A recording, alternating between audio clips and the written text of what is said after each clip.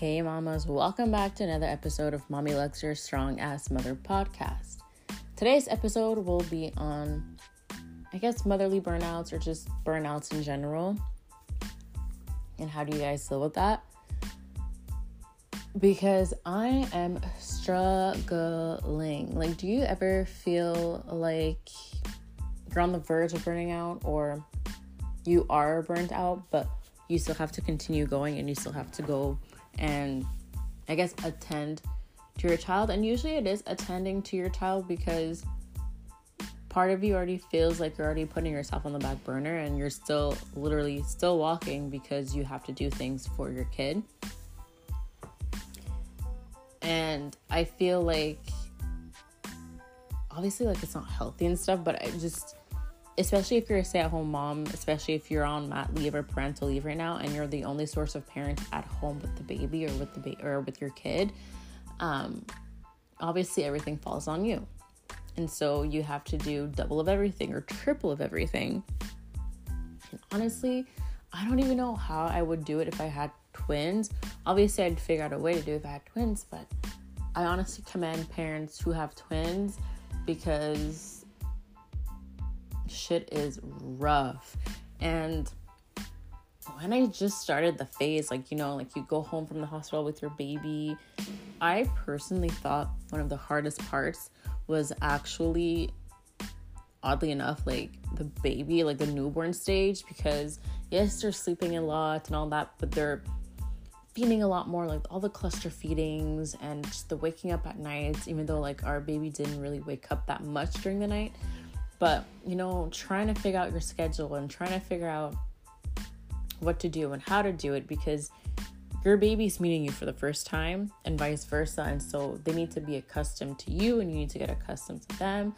And I obviously mentioned schedule, but at that age, and honestly, till this day right now, you can set a schedule, but it doesn't necessarily mean that you're going to abide by it, or will your baby abide by it either. No one knows what your day-to-day is going to look like until you actually physically step into the next day in that friggin' hour type thing. You can schedule your life how you want it, but trust me, it's probably going to fall apart within the 2 seconds that you're trying to complete something within that time frame or within that schedule. Which leads me to the burnouts.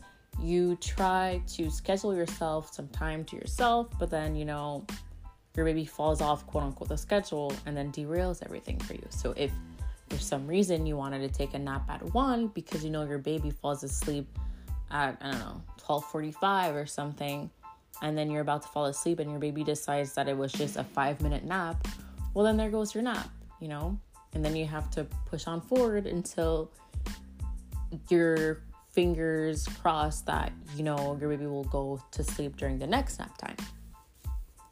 I feel like a lot of the times we base ourselves off of our schedules and we base ourselves off of, I'll do it later. I'll do it when the baby's sleeping, or I'll do it, whatever XYZ reason you have. And I feel like half the time those fall apart because what we are expecting the baby to do, or what we are expecting our lives to go for that day, usually falls apart. For example, yesterday I saw a TikTok that said, leaving to go somewhere with your baby is exhausting, or could be exhausting, because you have to get your baby dressed and ready, you have to get yourself dressed and ready, then you have to feed your baby, and then you have to pack your going out bag with your baby, and after you're done doing that, you just don't want to go out anymore. And honestly, that's true. I feel like when I make plans with people, I feel like I want to make them in advance, because half the time I know that if I'm going out on a Tuesday, then I'll pack her bag on a Monday. So on the Monday, I have everything. Monday night, everything's packed, and I literally just have everything ready to go.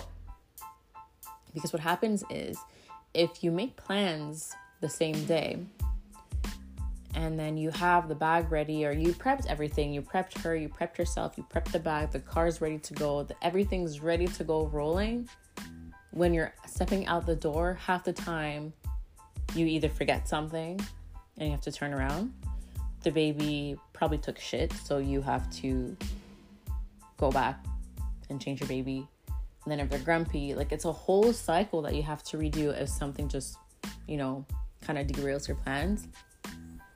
And it can actually get tiring. That's why for me, I don't always like to leave the house unless I feel like it's necessary. So like doctor's appointments or activities that I have planned for her, or, things that were planned in advance, I don't mind. But when it's like a last minute thing, I really don't like those, because I feel like sometimes, not necessarily parents, but other people don't necessarily see what you have to do in the background just to get yourself ready.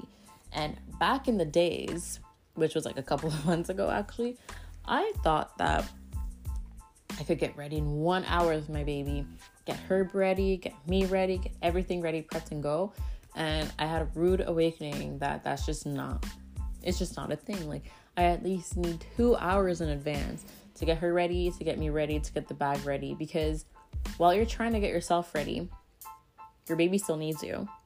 And when you're getting your baby ready, they don't always want to cooperate. Like, they don't always want to put their diaper. They don't always want to put their shirt on. They don't always want to put their pants, put the pants, or remove the pants, or remove their socks. Like, all of that, just trying to put clothes on your baby literally takes between 15 to 35 minutes at least, minimum. Because I don't know, if you have 2 kids, it's a lot more. If you have a baby and a toddler, the toddler honestly needs you. So for me, it takes at least 15 to 35 minutes to get her ready on a good day.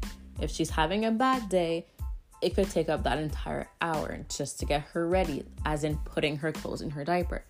So a lot of that is tiring. A lot of that takes a lot of energy, and that contributes at the end of the day to a burnout. And if you don't take care of yourself, obviously, then you feel low energized and you feel like crap. So you feel like your brain's burning. You feel like you're just not moving the same. You have a lack of appetite. There's so many things surrounding burnouts, I feel.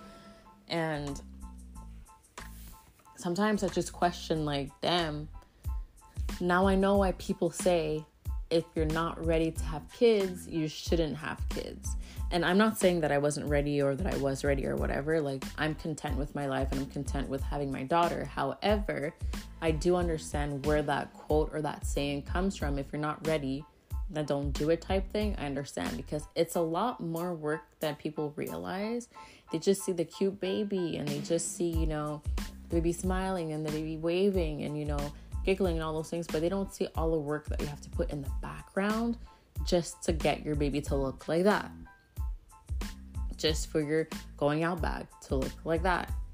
Like, this one time we went to the doctor's and I had everything prepped in her bag except her wipes. So we got to the doctor's office and I had no wipes. And like, it's embarrassing. Like, not necessarily that the doctor sees it, but it's just like, bro, like, I have to change her now. I don't have wipes. It's just, there's a lot going on that I feel like people don't either realize or want to account for. And then they'll just say, oh, you're just complaining, it gets better. But, it's not always like that. And like I said, I thought that the hardest part was the newborn phase, with all of those new things that you would have to learn from each other. So obviously your baby learns from you, you learn from them. But now I'm starting to realize that the harder phase is actually the phase I am now. She's almost 9 months. She just turned actually like 8 months on the 22nd, but she's on her way to turning 9 months. And it's a lot of touching everywhere and having her dirty fingers touch everything. A lot of putting things in her mouth, a lot of eating things that she shouldn't be putting in her mouth. Like the other day, I posted, I think, a picture of a nice cute book that I had for numbers in English and in Spanish, and she literally ate her way through a big chunk of that book or the front of the book anyways, because she just wants to eat something, I guess. And I'm assuming that's probably part of her still teething, because I know she's still teething, but like, it's a constant like finding something to put in her mouth or touching things. And now, yes, she crawls very well, But now she's at a stage where she doesn't necessarily want to sit down. She wants to be up. She wants to be standing. She wants to be able to walk, but she can't fully walk. Like, she's in that stage. So, like, if I put her in her crib, she's not going to want to sleep because she just wants to stand. And then, like, her bed now becomes a distraction. So I have to remove her from her bed and put her back in my bed so that she has nothing to stand on, and then she can actually peacefully fall asleep. A lot of it is tiring, and it's okay, I guess. What I'm trying to get at is to have meltdowns and to actually have breakdowns and cry. I feel like it is okay to do that. I feel like if you bottle it inside, you might get frustrated, you might get mad, you might say things that you regret later on. So honestly, if you're feeling the emotions, just let it out. Or if you, for some reason, if your partner happens to be working from home and you're a stay-at-home mom because you're on mat leave or whatever the situation is that you are at home, literally just take your baby and bring it to your partner and say, I need a break. And then go outside and get a breath of fresh air, or go in your car and cry, or go in your room and cry, or go in your room and nap. Like, do something to be able to release that energy and release those emotions, because if you keep them inside, it's not good for you. It's going to come out on a day that had nothing to do with why you were upset, and you're obviously going to regret it.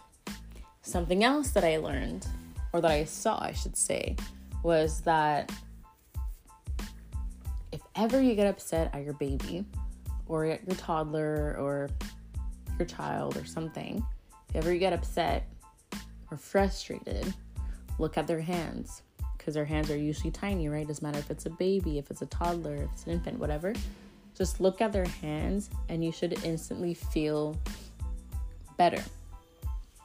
So for me, if ever I feel overwhelmed, I'll look at her hand, and it's not that I'm going to feel better, but it'll remind me of why I'm doing what I'm doing. And it also still brings me some form of happiness, because like at the end of the day, that child is still developing themselves. Like, they're still learning on a day-to-day basis. Their sensory motors are going, you know, they're still growing. And so a lot of it and how they're doing it, they're obviously not doing it on purpose. It's just how they're learning. By doing something that they know they shouldn't do next time, they won't do it next time because, oh, I got hurt type thing. Like, they're still in the process of learning for a couple of years still. So obviously they're not doing it on purpose. If ever somebody that is close to you is saying, oh my God, they're just crying because they're trying to get your attention, or oh my God, they're just crying because they're, I don't know, being drama queens or drama king, or they're just crying because they're naughty or whatever, ignore it, because that's actually not factual. It's not true. Half the times when babies have, or toddlers have tantrums, it's for many other reasons than quote unquote they want attention, or quote unquote they're being naughty, or quote unquote they're just being annoying. No, they're going through things themselves. Fundamental and developmental things are going on in their brains that they're still learning. And sometimes the tantrum has nothing to do with actually why, or, you know, you did something to them or they did something to you. They're just trying to convey to you their emotions that they don't know how to tell you, and that's frustrating for them. That's one reason. And there are so many other reasons as to why, you know, babies and toddlers have their tantrums. And I saw this thing the other day about, you know, babies and their tantrums, and I felt like I honestly wanted to show this, or share this with you guys, I should say, because why not? So I am part of a Gentle Parenting 101 group on Facebook where you learn a lot about how to, I guess, manage your emotions, but also, I don't want to say manage your kids' emotions, but I guess how to react or not react to things that your baby might do to you, not on purpose, obviously, or vice versa. How do you react to these things? And so I saw a thing the other day about the tantrums, quote unquote, that your kids may have. So I wanted to share it with you guys, and here it goes. So it's a picture that says reasons for a child's behavior. And so on one side, it says what people think, so that your child or your baby is being naughty and doing it on purpose. But on the other side, it says what's really behind the behavior. And it can be development. It could be that they're tired or hungry. It can be anxiety, because yes, just because they're little doesn't mean that they don't have anxiety. People need to remember that. It could also be sensory processing. It could be need for connection. It could mean unmet needs. And it can also mean other things that are not even mentioned here. So that's why, if a baby has a tantrum, like, it's okay. It's okay to feel overwhelmed if they had their tantrums. But you have to remember that there's so many reasons behind why they're probably doing it. And that's why it's always good to remember that the negative stuff that people say about why they're having tantrums, just ignore that. It's like right now, like my daughter is and has been sick for a couple of days, like ever since, I want to say maybe like a day before Canada Day, so like June 30th or like June 29 or something. She's been sick, and till this day she's sick, and you can tell it's frustrating for her because she can't breathe properly from her nose. So, sleeping for her is very difficult. She doesn't have the same appetite that she used to have. There are a lot of things that are frustrating for her, and her way to react to certain things is by, her tantrums and her not being satisfied because she's not feeling well. And so those are things that we have to take for account. Like, when we're not feeling good, are we in a good mood? Half the time we're not in a good mood when we're not feeling sick. So obviously your baby, your child, your toddler is not going to be in a good mood either if they're sick. It's just common sense. But sometimes we forget that because it's just really overwhelming. So it's just many things like that I think that we need to take into consideration, obviously, without diminishing our feelings. So anyways, this whole topic was about burnout, but I think the bigger picture is just, I guess, feeling your emotions and feeling what you're feeling. But before you get to that point of burning out, take a little bit of time. And obviously it's easier said than done. I've been there so many times, but you know what? Sometimes you will get to that point where you need a break, and just take it. If it means that you have to put your baby in their crib for 5 minutes while you're next door, like in another room, then do that. If it means that you just need 5 seconds to yourself while your baby is crying, then take that 5 seconds for yourself and let that baby cry. Because if you're not the best version of yourself, if you're tired, if you're angry, if you're cranky, if you're depressed, if you're whatever you're feeling that is not happiness or joy or contentment or positive vibes, it's just going to be a slippery slope. There's no point. So just take that time for yourself. And I think for me, it's not that it took a while for me to understand that, but it's a process that you have to accept. Like, I always like things to be done a certain way. And now that I have a baby, obviously it's not like that. And so I have to adapt.